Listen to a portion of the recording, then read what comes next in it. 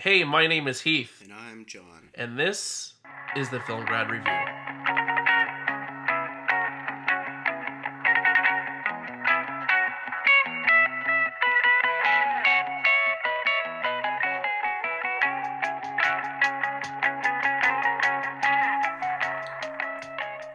Alright, today we're going to be talking about First Man, just came out this past weekend. We're also going to do a trailer trash for the new, what is it called, Christmas Carol? The Christmas Chronicles. The Christmas Chronicles, coming to Netflix with Kurt Russell starring as the Man in Red, Santa Claus. But before we jump into either of those, I had a busy week last week, and I actually saw, in addition to First Man, I saw A Star is Born, and I saw Bad Times at El Royale. So that's where we're going to kick off with. All right, like I said, I went to the movies 3 times last week, but it was a good week. It was Yeah, and you didn't have to watch any nonsense like what we've been having to see previously. Yeah, luckily this week was a pretty rewarding week. Not bad movies. So A Star is Born, it's directed by Bradley Cooper, and it's an adaptation of an older property. It's been done 4 times, I think. One in 1937, one in 1954 with Judy Garland, and then once again in 1976 with Chris Christopherson and Barbra Streisand. I think the Judy Garland one is the most famous of the bunch. Yeah. It has like a camp following, and I've known about it, but I've never actually seen any of them, to be honest. Yeah, so when the trailer for this came out, I was like, oh man, this looks really good. And I looked it up, and I'm like, oh, it's been done a lot. I was like, okay. Well, and it was the new one was in development for a long time, too, because I remember reading at one point that Clint Eastwood was going to be making it. And I thought, Clint Eastwood doing A Star is Born? I don't know about that. But, you know, him and Bradley Cooper are tight, so I guess at some point he just passed it off to him to be his directorial debut. It seems to have paid off well, because right now Rotten Tomatoes has an 89% approval rating. IMDb, it's an 8.4 out of 10. And Google, I couldn't find a Google approval rating. What? I don't know why. It may have changed by now, but I looked on Google, and where it normally says their thing, it doesn't. Yeah. Huh. But it said like 4.9 out of 5 on Facebook. So anyway. Well, let's not bring Facebook into this. You get the idea. Yeah, Mark Zuckerberg's ears just perked. Oh, hi, Mark. So A Star is Born stars Bradley Cooper and Stephanie Germanotta, better known as Lady Gaga. Who I have met. Oh. Is she as wonderful in person as she seems to be? She was very polite. The thing that was surprising was how tiny she was. Oh yeah, no, she looks very small. She was very small. I was working on a show that we ended up filming our penultimate episode during her tour, the Born This Way tour, and she did Atlanta at the, I don't know what it's called now, but back then it was the Cobb, you know, the Energy Plaza or whatever. Oh, the big right. one. Yeah. And yeah, she actually came out. It was pretty cool. She didn't have to. She actually came out and said hi to all of us and said, you know, hope you guys film some good stuff. And then her security escorted her away. Yeah, she seems like a great person. I actually like some of her stuff, some of her music. So this was she's a very talented artist, for sure. And it kind of plays into. Oh, I found Google 95%. 95% on Google. So yeah, her talent really plays well into the film. So Bradley Cooper is Jackson Maine. He's this mega outlaw country star, if you would, like a Charlie Daniels or some sort. I don't know. I'm not, or Chris Christopherson. Yeah, Chris Christopherson. He was in the 1976 version. He plays like these big festivals, and he has this bad boy image, and he ends up meeting Allie, who is Lady Gaga, at like a cabaret sort of deal. It's all these drag queens, and she dresses up to look like Edith Piaf. Okay. And sings this French song, obviously, and he just falls for her. And the rest of the film is about him nurturing her creative side. She's very shy at first, and then he kind of gets her to come out of her shell. And the whole story behind A Star Is Born is that the megastar ends up fading as the new one brightens, if you will. Right, and I feel like even if you haven't seen any of the previous iterations or this one, you know the story. Like it's become part of the lexicon. It's become part of our narrative toolbox. You know the story even if you haven't seen the movie because you've seen some version of it done. Right. So I mean, I'm not gonna get into the details of the ending and everything, but I will say that I cried through about a third of the film. You cried? And I openly wept in the theater next to my girlfriend, who was crying too. Oh, man. And you could hear sniffles and people were sobbing in our theater.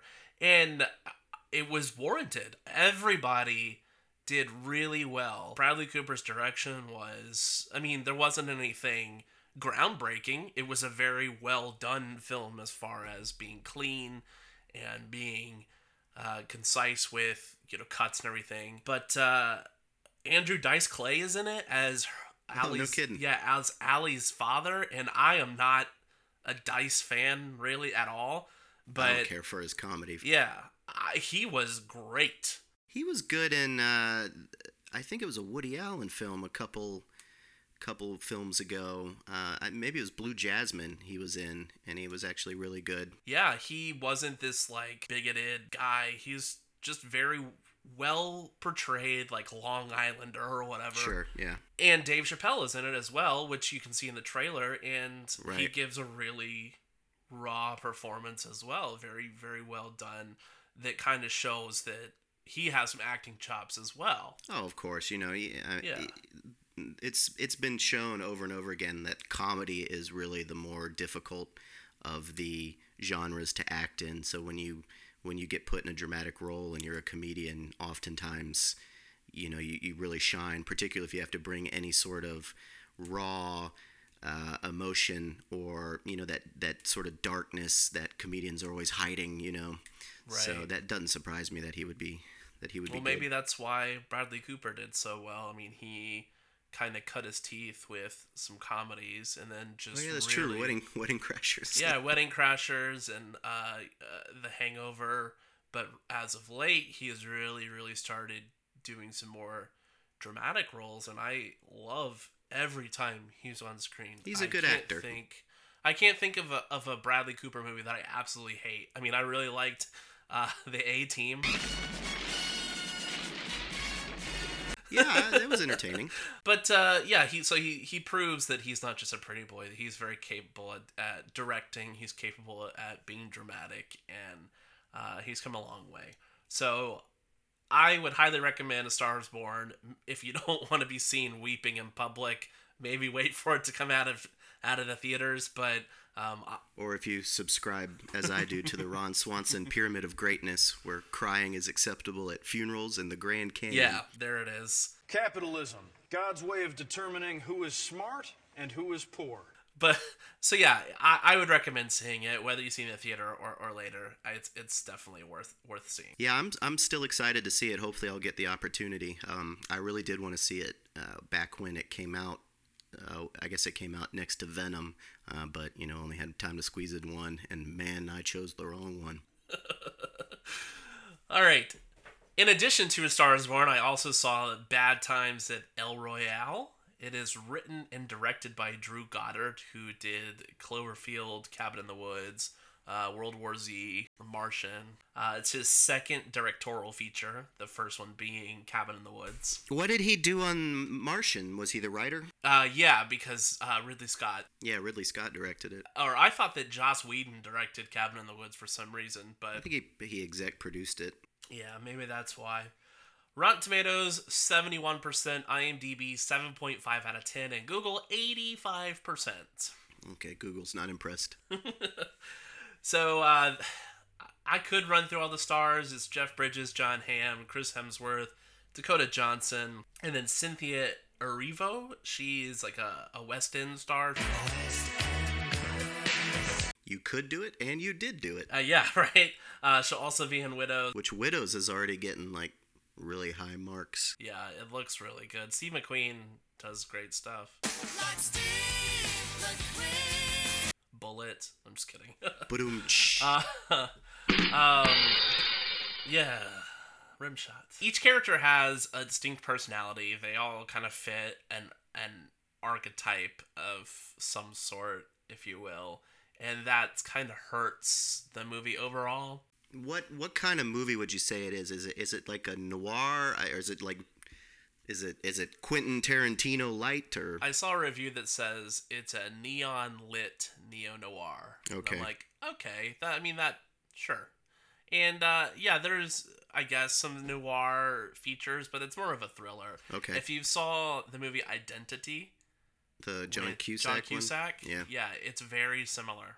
I guess maybe because they're stuck in a motel, but yeah, it's a very similar feel. But yeah, so all of the characters fit an archetype, and that kind of hurts overall because even though you get some backstories for these characters, you feel like you really didn't need much of it because they've already like, oh well, this person's this kind of guy, or this person's that kind of person. So it feels like shorthand. Yeah, that was one of my biggest problems with Tarantino's last one, Hateful Eight. Like, it felt the same way. You just had a big room of archetypal caricatures, and you didn't really have, characters with a whole lot of depth. Right. And then there were just too many of them, too. Yeah, and they went on and on about how Tarantino used the wide lens and how great that was. I'm like, sure. And then he shot it all inside. In one room. Like, the outdoor scenes were epic and very breathtaking, and then he chose to do the rest inside of a little shack. But anyway, yeah, we both talked about that, and we were not fans of Hateful Eight. So even though the characters aren't really well fleshed out, the people that are in them still do them justice. It's still an entertaining flick. The kind of newcomer who is a star in the film is Lewis Pullman. He plays the concierge of the El Royale. He does a really great job of kind of being understated and then mattering a lot more towards the end. Some of the complaints I heard were that it didn't really have much meaning or much. At the end of the film, it didn't feel very satisfying to a lot of people. Like, it had like a lot of flashy moments and good actors, as you mentioned, but that the story was kind of a letdown ultimately. Yeah, it didn't go anywhere. Yeah. So in the trailer, you can see Jeff Bridges. He is robbing an armored car. There's money flying everywhere. He's got a mask on. They set that all up, but then they never fully pay it off. Yeah, it never really gets paid off in the end. That story gets resolved, but it's just like, okay, well, that's the end. There's nothing. Okay, it's like they're just tying up the loose end, basically. Right. And then even though that end was tied up, there are still other ones. Like, there are deaths that occur, and there's no reason, there's no explanation as to why. You can see in the trailer someone is laying out what looks like wiretaps on a table. Right. And that's never explained. Okay. Yeah, so it's So it has narrative. It has writing problems. That's what you're saying. Yeah, and it feels like there was some stuff that may have been left on the cutting room floor. I read that in a review as well. Is that there are things that are set up that very well could have paid off in the end, and it looks like it's going that way, but then they just fall. Yeah, maybe the studio was saying this is too long or something like that. Yeah, and at 2 hours and 21 minutes, it was definitely a long flick. But, like I said, if you liked Identity or Murder on the Orient Express, I think it's very well done, well shot, it's funny, it's tense, and I would say maybe don't pay the full price you'll see in the theater. Wait for it. So just wait for the streaming option. option. Wait for it on streaming. But, and I always hesitate to say that with stuff like this because the studios need to know that this stuff can make money. Oh, they don't care after the opening weekend. So, I mean, it's made all the impact it's going to, probably.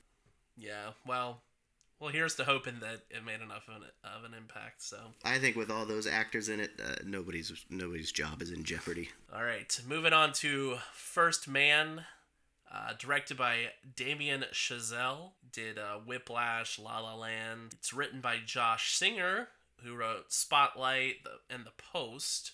So we've got tremendous pedigree behind this film, with Singer having been nominated for Best Original Screenplay, it looks like twice, and then Chazelle being nominated for Best Picture at least twice as well. And it's important to point out that The Post and Spotlight both and this film are based on books. They're adaptations. And this is an adaptation of a biography of Neil Armstrong's life. So at least, I guess Singer is good at adapting or good at recognizing adaptable properties. Rotten Tomatoes, 88%, IMDb, 7.7 out of 10, and Google, 81%. Really? So that is on the lower end of Google. Yeah, that's pretty much a failing grade as far as... I mean, we have seen much lower than that, but only catastrophically bad. I mean, that's surprising to me. First Man is, there's no secret, it's about the race to be the first on the moon, and that's the kind of the climax of the movie is being on the moon. So I don't feel like there's any real spoilers here, but if you really don't know the story of the moon landing, then I guess. Yeah, and I think it's important to point out that it's in the title, First Man. It's a movie about Neil Armstrong. I mean, the moon landing, of course, is the focus, but it starts, with his career as a test pilot. There's a big focus on his family life in the film. And I think probably a lot of people, maybe why there's a lower grade on Google, a lot of people go in expecting something more like The Right Stuff, something that's more about the actual event, when no, this is a biopic. This is about the man himself. Yeah. It's a great point to make, because no joke, at one point during our screening, it was when they were on the moon, there was somebody sleeping in our theater and snoring. Really? So I wouldn't say that it's slow, but if you're going in expecting Apollo 13, that's not what you're going to get. Which, if you are, you will be pleased to know that Jim Wells is portrayed in this film by Pablo Schreiber. So there you go. The guy who Tom Cruise played. Not Tom Cruise. Jim Lovell. Jim Lovell, sorry.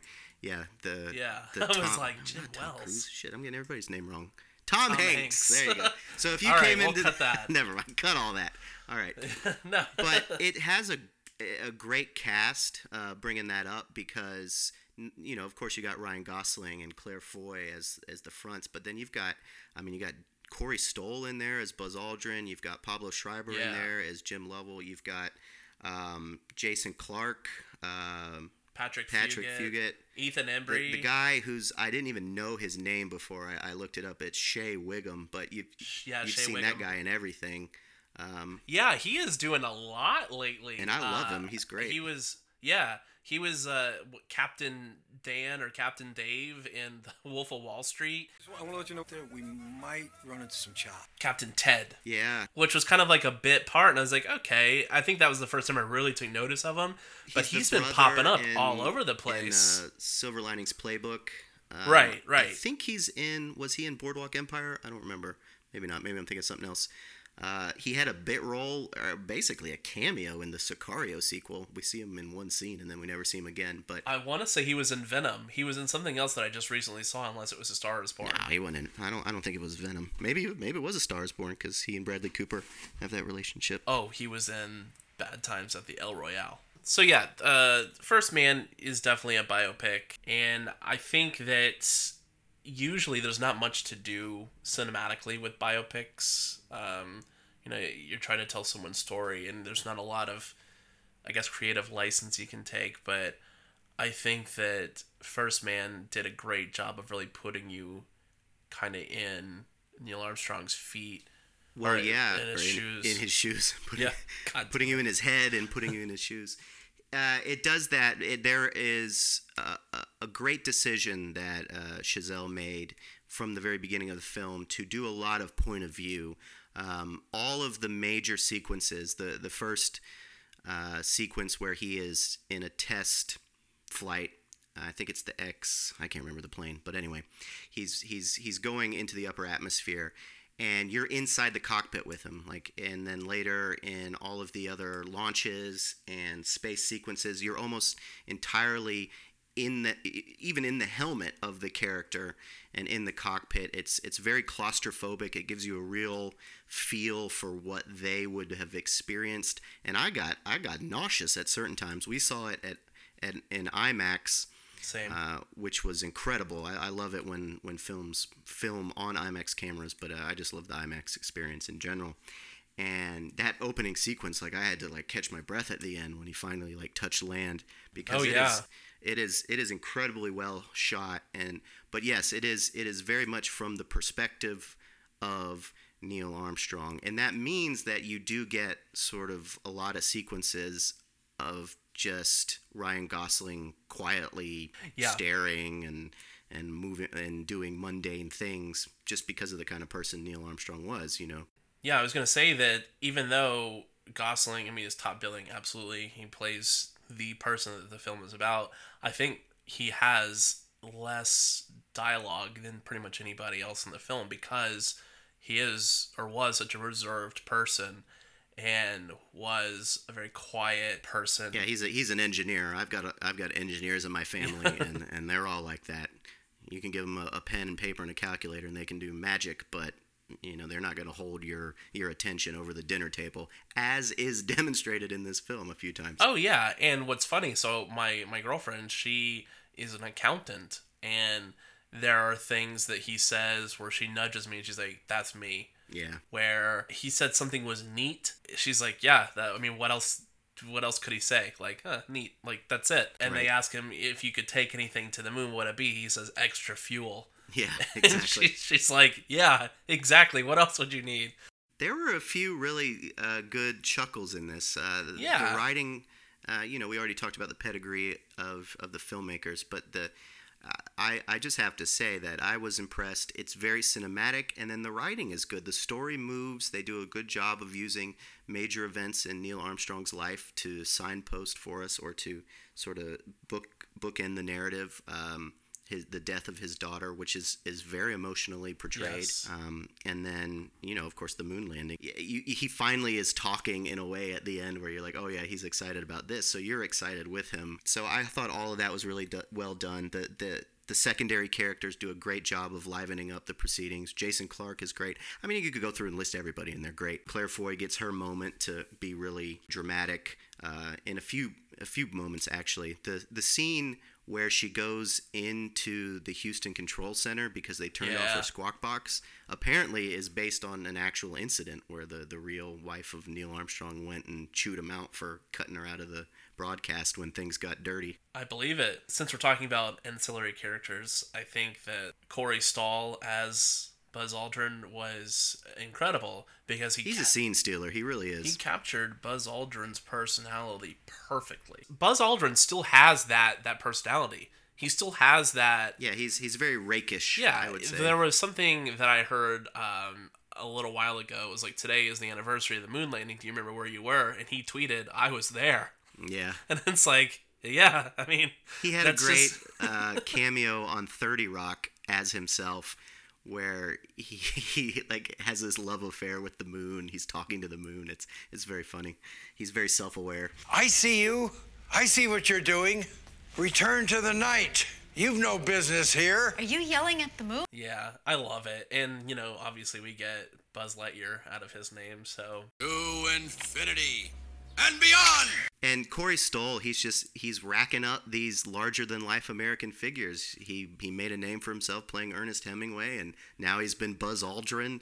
Yeah, who's he going to be next, I'm glad that we talked about Blue Jasmine, but Midnight in Paris, I think, is one of my favorite Woody Allen movies. No subject is terrible if the story is true, if the prose is clean and honest, and if it affirms courage and grace under pressure.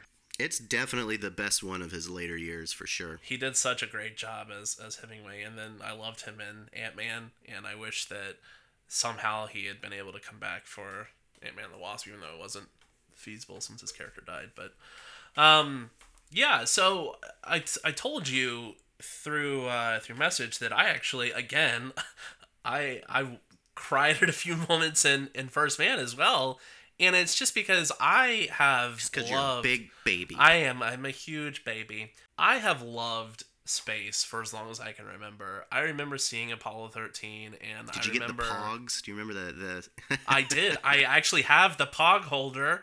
I think I have 4 sections of it. Collect all 20 Apollo 13 Pog milk caps and Moon Slammer, just 99 cents with any Hardee's combo. But yeah, I loved all of it. And when I went to college, I took astronomy as my sciences, and I've always had this fascination with what's out there. Not even just beyond, just outside of the atmosphere. And I think that First Man really, really captures it very well. And I think the filmmaker uses silence very well. I thought the same thing. Yeah, there's sequences where they're in space and it's silent, and that's a bold choice to make in a movie theater, particularly in the days of Transformers and Fast and Furious movies.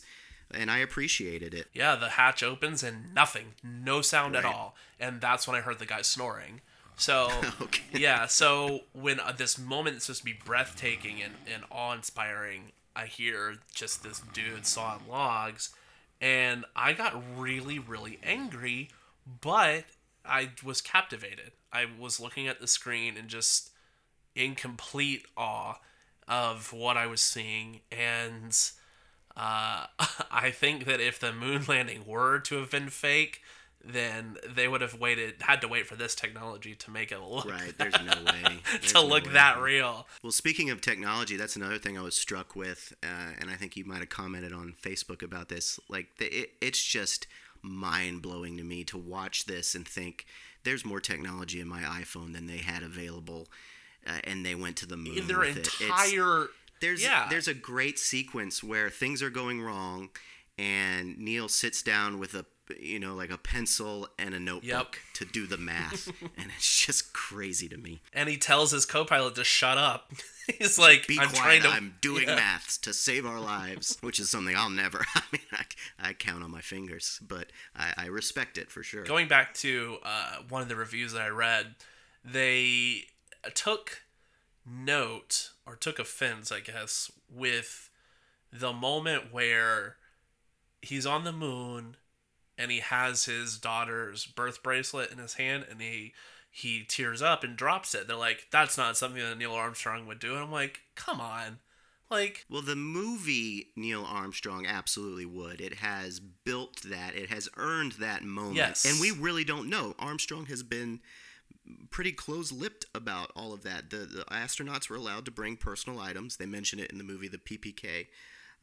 But we don't know what he brought. He didn't tell anybody, and NASA won't release that information. So it's entirely possible he could have done that. And it's within the character of the movie. And since I didn't know the man myself, I have no reason to doubt it. So, I mean, even if the real Neil Armstrong wouldn't have done it, whether that matters or not is irrelevant. Yeah, absolutely. I mean, they take narrative license. The first scene is sort of a combination of two events, one that involved Neil Armstrong and one that involved Chuck Yeager, the bouncing off the atmosphere stuff. So it's not important. You're not going to watch a history lesson. They don't change anything other than, obviously, the one big artistic decision that may have impacted the box office with the complete omission of them planting the American flag on the moon. Yeah, and people saw that as a political move, and well, I don't know how it could be anything other than that. They spend so much time in the minutia of other things that it couldn't have been a story decision like, oh, well, we won't have enough time, we can't go into this. So and the way Gosling justified it was political. Oh, he said what? That they were considering these guys as more global heroes or heroes of humanity or something like that, and as opposed to American heroes.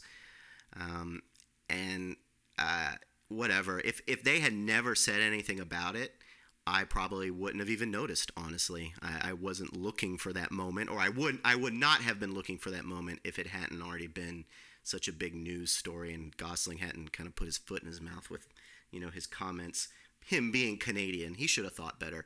I actually saw a Deadline article that broke it down, like how much each of those words cost the box office, and at the time of the writing, it was around $400,000 a word. And depending on how it finishes out, it could be even more than that. Like, if you'll never know exactly how many people didn't see the movie because of his comments, but if you look at what the box office was tracking beforehand and what it actually resulted in, it's a lot of money. Yeah, I don't know. Like, I don't think I hadn't seen that until after I'd seen the film. So that wasn't on my mind. Like, I saw them, they plant the flag, they just don't show it. And I just didn't think anything of it. I went on with the rest of the film and looked at that, and I saw that it's a social justice warrior film made by Canadians, and I'm like, well, it was a conspicuous and questionable choice, I would say, and I guess enough people noticed when they screened it at Venice. I guess enough people in that audience were like, well, why didn't they show that? That it came up in the questioning afterwards, and that's when Gosling made his comments. So, but me, would I have noticed it? Not necessarily. Because of the way the movie is in the head of Neil Armstrong, you're kind of focused on just, what's happening. They do a great POV shot of his foot, finally touching down, things like that. So the movie does not suffer from the omission of that event at all, narratively. Whether or not the success of the film suffered or not is what will probably be argued for many years to come, no doubt. Last thing I want to say about movie Armstrong versus, I guess, reality Armstrong is, it seems that some people think that because they said that if he had teared up, he wouldn't have been the right person to be the first on the moon. I'm like, well, who's the right person to be the first on the moon? Like a sociopath, someone doesn't show any emotion. That's a crazy comment. Like it's an awe-inspiring, like, that is something that no one else will ever do ever again. No one will ever set foot for the first time on the moon ever again. Right. You are the only person in the history of humanity that will do this. So, Anyway, that's that. Well, I wanted to make one last comment of something that I almost would never comment on, and that's the score of this film. The music was beautiful. Like, I left the theater with the theme in my head, and I guess a lot of it has to do with Chazelle's musical pedigree. His last two films were music related, Whiplash and La La Land both. I thought it was an amazing score. It's probably the most affected I've been by a movie score since maybe Master and Commander many years ago. So that's one. It was a pure cinematic experience for me. Seeing it in IMAX, seeing the way they shot it, there's so many beautiful, bound to be iconic scenes, and then the music was so great. I was thoroughly pleased with the whole package as a movie. Right, and I think that of the three films we discussed, I think that all three of them will be up for Oscars this season. I wholeheartedly believe that Bradley Cooper will be nominated for Best Director and Best Actor in a Leading Role. Yeah, you got to think so, because I was looking ahead at the slate of films coming out, around Oscar season, and nothing was really jumping off the page at me. So you very well might be right. These all might be contenders come February. All right, so like you said, First Man filmed on IMAX cameras. So see it in IMAX if you're going to see it. I absolutely think it's worth seeing in the theater. If you're feeling wonky about the omission of the American flag, I wouldn't worry about it. Yeah, I'd say swallow that and go see it. If you like movies, if you like epic movies, if you like seeing good cinematography, see this and see it on IMAX if you can, because there's so few films. I mean, the last one that really took advantage of IMAX was Dunkirk. So I would really encourage anybody listening to see this on IMAX if possible. Talk about another score that stays with you. I mean, oh yeah, I don't think the music stops in Dunkirk. It's always just moving you forward, and I think it was very, very well done. Oh yeah, we could talk for a long time about Dunkirk. And now it's time for everybody's favorite segment, the trailer trash. Today we're trashing The Christmas Chronicles. The Christmas Chronicles. Kurt Russell's latest outing, I guess you could say. Oh my goodness. So this is Netflix. This is a Netflix film. The trailer came out last week, and it showed up in my feed of stuff, and I saw Kurt Russell. I'm like, okay, Christmas Chronicles. And oh my goodness, just... it's so bad from the start. Stop. Kids aren't stupid. They know how it works. That I couldn't even force myself to watch the trailer a second time to discuss how bad it was. I just didn't want to. I was like, I don't want to see that. I don't want to put my eyeballs on that. It's Santa Claus. Live and in person. One night only. And I was thinking about it a lot. I mean, Kurt Russell, and I got to think, he's at this age and point in life where it's probably like he's got kids or like grandkids, and he's like, well, I'll make it for the grandkids. I don't know what they like, but, Netflix threw me a bunch of money, so why not? Tim Allen did it. Yeah, I didn't watch it a second time either, and I meant to because I needed to have talking points, but all I remember is there's some like cheesy... Oh, the elves, the tiny... The elves are awful. There's like these tiny little CGI elves that kind of look like trolls, like the dolls. What is it? It's a Christmas movie. It looks like the kind of Christmas movie that has already been made with the Santa Claus or with Elf, where you have this more technologically advanced version of Santa Claus that's supposed to be more realistically portrayed. There's this horrible joke where like people are looking at Kurt Russell as Santa Claus and they say, oh, well, you don't look like Santa Claus. And like behind him is a billboard, and he looks at this picture and he goes, well, a billboard adds about 80 pounds. And I wanted to punch the screen. You don't look like Santa Claus? Well, billboards add 80 pounds. Oh my God. Yeah, and I think I remember him like looking at the camera like he's trying to break the fourth wall with some of his comments. Like, are they trying to like make Santa Claus and Deadpool kind of like the same thing? I don't know. He is like a very quippy character. He's like playing his Jack Burton or Snake Plissken sort of persona, but as Santa Claus. And I gotta say, his beard looks great. Yes. It's hard for me to hate on Kurt Russell at all, other than to say, come on, man. Just what is this garbage you're in? And I don't even think I came away with what the real crisis in the film was. Christmas is in trouble. Other than I think it felt very much the same thing as like Elf. Like, oh, people don't have Christmas spirit anymore. Oh, there's something we gotta solve. Can't get around the world and in one night. I think that's what it is. Like, Christmas isn't crisis because he can't get around he can't get around the world in enough time. I don't know. And then why is it called the Christmas Chronicles? Is this going to be more than one film, more than one story? Or is it just, well, nothing's been called that before, and there's been a million movies about Christmas, so we got to call it something. I mean, at least if you think back to Tim Allen, the Santa Claus, it had a pun in the name, but, the general conceit was new, so it brought something to the table, right? The idea that Santa Claus is not one person. It's a role that's filled every time the other guy dies, which is kind of morbid. But I liked the Santa Claus. Yeah, of course. It was great. Well, when I was young, I liked it. I did watch it as an adult some years ago and thought, oh man, didn't age well. But when it came out, it definitely was one of my favorites growing up.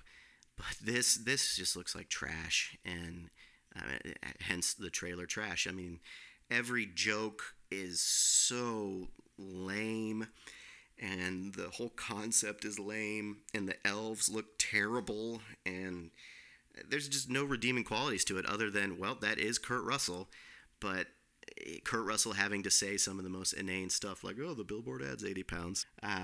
There are a litany of sins that have been committed by terrible Christmas movies, and I think this one has taken all of them and wrapped them into one glossy Netflix package. Oh man, which means kids will probably watch it, so they'll get their. Well, and like I said, I gotta think, Kurt Russell's like, I don't know what kids like. I guess they'll think this is funny. Gotta have something for the grandkids to watch. Because I know that's what like motivates a lot of what Jack Black has been doing in recent years. Is just he said in an interview one time he's just making movies for his kids now. So Goosebumps and Clock in the Walls. If you ever meet Mrs. Claus, maybe just skip this part. All right, so that wraps up the show. Today we talked about A Star is Born. I highly recommend it. Bad Times, the El Royale. I recommend seeing it on streaming, but you go see it in the theater if you like. First Man. John and I both agree that it is well worth the ticket to see it in IMAX. It's a very well done film. And then we just really, really trashed The Christmas Chronicles. It's in Kurt Russell. It has Santa Claus schlock that's coming out soon on Netflix. So it might end up being one of these things that's just so horribly bad you have to watch it, But I guess we'll see. Like The Room. Yeah, well, I don't know. Nothing is really in the category with that, but. Oh, hi, Mark. Oh, hi, Mark. Oh, hi, Mark. All right, so next week, make sure you join us. We're actually going to have Val Kilmer in the studio. I'm going to ask him... I'll be a Huckleberry. I'm your Huckleberry. Yeah, I'm going to ask him what he thought about being Mark Twain in a movie that nobody saw. That's a lovely feeling. That's just like angels licking me. And if he lost all the weight to come back as Iceman. So that I'm should hoping be he's looking good. Should be a fun conversation to have. All right, thanks for joining us. See you next time. See you next week.